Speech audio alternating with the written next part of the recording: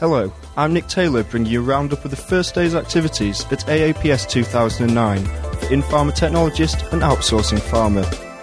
Solid attendance figures at CPHI last month suggested that restrictions on travel budgets may be loosening as pharma extracts itself from the grip of the economic downturn. But the scene on the first day of AAPS was quite different. There appeared to be fewer people on the show floor, and this view was supported by companies we spoke to, which, in keeping with most other shows this year, reported significantly lower foot traffic.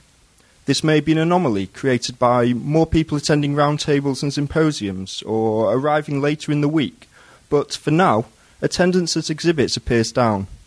However, and there is no clear explanation for this, media registrations are said to be up on last year.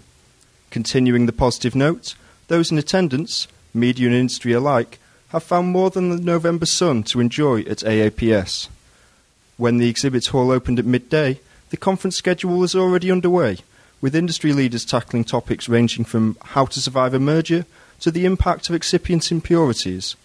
There were also powerful presentations on the impact of counterfeiting, in which Guy Villax, CEO of Hovione, claimed that the regulatory enforcement of API quality is in disarray. We'll be publishing further details on this and a host of other developments from AAPS in the coming days. I'm Nick Taylor, reporting for in-pharma technologist and outsourcing pharma.